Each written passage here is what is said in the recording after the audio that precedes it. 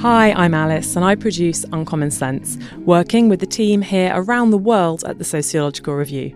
We're taking a short summer break and we'll be back in September, ready and refreshed for the new term, and with a new episode for you. So while Rosie and Alexis have some well-earned time out and catch up on reading for forthcoming shows on things like cities, emotion and noise, we have a request. Could you use just a few of those spare 45 minutes this month to share some of your thoughts with us? To be precise, we'd like to know how we can help you. If you're an educator at whatever level, we'd like to know, do you use podcasts in your teaching?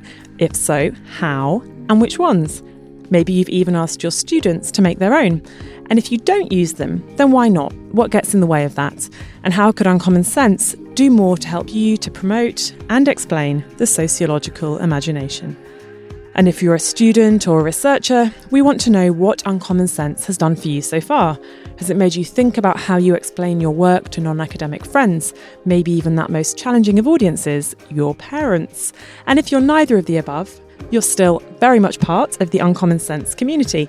We want to know what keeps you listening and whether we've prompted you to see the world afresh through the eyes of sociologists. That's what we promise at the top of pretty much every episode.